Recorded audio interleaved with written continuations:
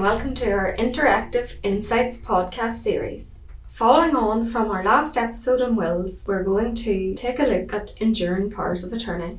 I'm Emma Smith and I am joined by Rachel Scroggy from our private client team. Hi Emma. I suppose we'll start with what is an enduring power of attorney? So an enduring power of attorney is much like an ordinary power of attorney in that it allows you to transfer the authority of someone to act on your behalf for a specific purpose. So the only difference between an enduring power of attorney and a power of attorney is essentially the first word, enduring, in that an enduring power of attorney lasts after you have lost capacity. So an enduring power of attorney is a document that allows someone to act on your behalf when you lack capacity, in the event that you do lack capacity. It ensures that you can appoint someone that you trust, someone that you know and who knows you, to look after your finances and other things as well, simpler things such as phoning your telephone company or the rates office on your behalf, because these days you can't really talk to anybody unless you're the named account holder. So it allows, in the event that you do lack capacity, that someone that you trust can speak to those different bodies and those different agencies on your behalf, and that they can look after those things for you in the event that you do lack capacity, because it's a very stressful time and it's important then to have somebody who knows what they can do and somebody who has the ability to do things for you that you need taken care of. Rachel, who should make an enduring power of attorney, and when is the right time, if ever, to make an enduring power of attorney? I think that everybody should make an enduring power of attorney.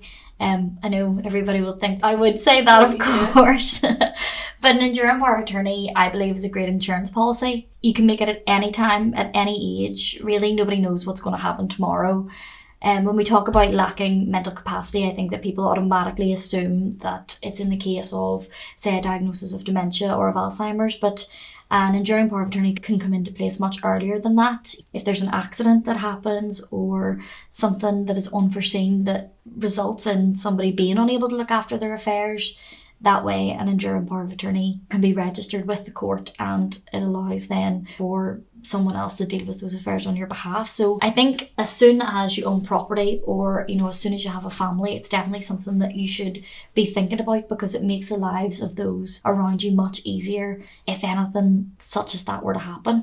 And I suppose a lot of people would be wondering, well, if I do give the power to deal with my assets to somebody else, can the attorney do something like sell my property if I lost capacity?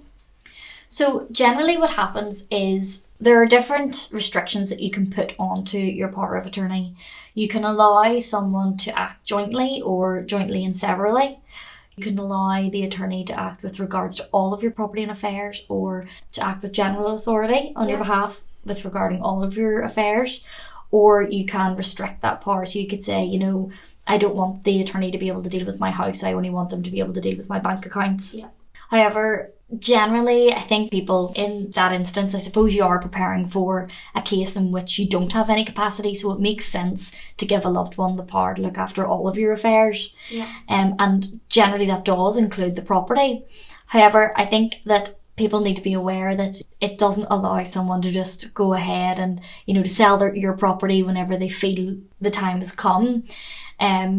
If there is a desire to sell a property, for example, if funds are needed to pay for care, or it's just a burden that the family can't look after, there will have to be different checks and balances that are carried out in order to make sure that the property should be sold. So, for example, say you are resident in a care home and you're lacking capacity, the house is sitting, it's empty, it's too much of a burden for your family to look after. Your attorney cannot turn around and just say, tomorrow I'm going to put this property on the market.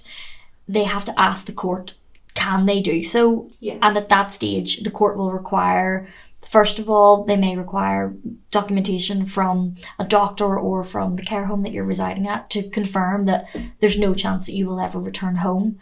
And only when they have that authority, and only when they are sure that you're never returning to that property, then the property will be able to be sold. But it's important to remember as well that in the enduring power of attorney, when the attorney signs that document, they're signing that they will act as your attorney solely for your benefit. Yeah. And so even if the property is sold and there is a balance proceeds of that sale, that money will be used for your benefit at the end of the day, and the court will ensure that is done. So yeah. And I think it just touched briefly there, Rachel, on your attorneys acting jointly or severally.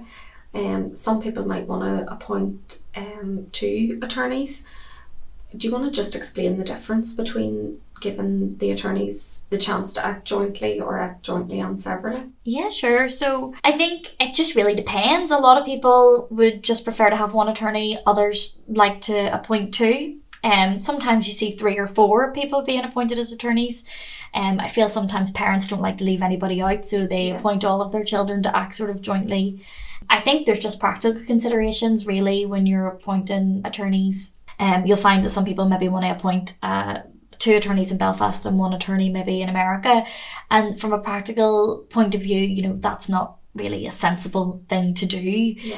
In that instance, you would be wanting to appoint the children jointly and severally so that the attorneys in Belfast can act, you know, on your behalf, maybe for more minor things, and then everybody together can make decisions for more important things. Yeah. But for example, as we were talking about selling a property, if there is an attorney in Canada, that attorney will have to sign contracts and transfer deeds and things. So it's thinking about it practically. Also, you find that a lot of spouses will want to appoint their spouse to be an attorney, and maybe with the help of a child. Yes. Obviously, as people get older, it's harder to take on the responsibility of looking after another person's affairs, especially with the emotional turmoil of going through a spouse losing capacity. So I do think in that sort of instance, it's great to have a child there, or a niece and nephew, somebody who can support you during that time, because it can be stressful. And I mean, banks and these different agencies are not easy to deal with, and they don't make life easy. So it's good to have as much support as you can when you do become an attorney. I suppose then, for somebody who does have an enduring power of attorney, that person may wonder, well, how does that power to deal with my affairs transfer to the attorney? Yeah, so when you have an enduring power of attorney, you're known as the donor. And the idea is that when the donor begins to lose capacity, the enduring power of attorney is registered. So what happens when you sign an enduring power of attorney here in our office is that we give you a copy and we keep the original and we store it in our strong room, much like you would store a will. The original then, if you lose capacity, is lodged with the Office of Care and Protection in the High Court of Belfast. There's also a process for registration that has to take place. First of all, you are personally served with a notice of service, essentially. It's a document that would come to you, would be served on you personally, and to let you know that your enduring power of attorney was going to be registered. The idea behind that is that if you're given this letter that says your enduring power of attorney is going to be registered with the High Court, if you had capacity, you would look at this letter and you would say, oh, what? You know, this doesn't seem right. And you would contact your solicitor, or you'd say to a family member, you know, somebody's trying to activate this power of attorney. This is strange. And you would get to the bottom of that. But generally what happens, you'll find, is that when you're served with this notice, you don't have capacity and you don't really take any notice of the letter. In addition, 4 members of your family are also served with this notice of service. Yeah. So, for example, say you have appointed your spouse to be your attorney, but you also have a brother and a sister, and you have 2 children. The idea is that your brother, your sister, and your 2 children will also be notified that the enduring power of attorney is going to be registered. Again, that allows them the opportunity that if they don't believe the enduring power of attorney should be registered, gives them the opportunity to contact the court, to contact their solicitor, and to raise a concern about this. At that point then, the court gives relatives and yourself a month to come forward and say, you know, this is strange, this shouldn't be happening. Yep. And if there are no objections, then the power is registered and it's stamped at the High Court, and then it's given to the attorney, and the attorney then can proceed to act as your attorney. So you can see that there are a lot of safeguards there to ensure that the power is not registered when it shouldn't be. Yeah, no, definitely. And it's linking back into the reference to checks and balances that you'd mentioned earlier, Rachel. There is plenty of checks and balances in place to make sure that people don't abuse the power. Yeah, I do feel sometimes people are reluctant. And when they first hear about an enduring power of attorney, they have a lot of questions. But it is just reassuring to know that there is a process in place, and the court are very much in tune to the different sort of abuses of power that can happen, and they do all that they can in their control to ensure that this doesn't happen. What happens if somebody loses capacity and they don't have an enduring power of attorney? If you lose capacity and you don't have an enduring power of attorney, there is a way to ensure that someone can look after your financial affairs as well. It's known as the process of controllership. The problem with controllership, however, is that it is a process that can take a very long time, and it's also very expensive. It's very stressful because I imagine at this time, you have a loved one who is going through something, they're lacking capacity, they don't know where all of their bank accounts are, they may not know all of their assets. And essentially, because when you make an enduring power of attorney, you have the power to appoint someone that you trust, it takes away the need to get into all the nitty gritty of where your accounts are, how much money is in what account, what land you own, what policies you have. But because that sort of trust and that actual appointment of someone is taken out of the question and someone is volunteering to become another's attorney, the court has to know that this person knows you, that this person, has an understanding of your finances. And so it's a much more sort of strenuous and careful application that has to be carried out. There also has to be a medical certificate that needs to be completed by a doctor. This also will generally have to be prepared by a doctor, a private doctor. So there's further costs in having, an examination to ensure that you have not got any capacity at this stage. And then, of course, you have the actual application stage that generally does take months.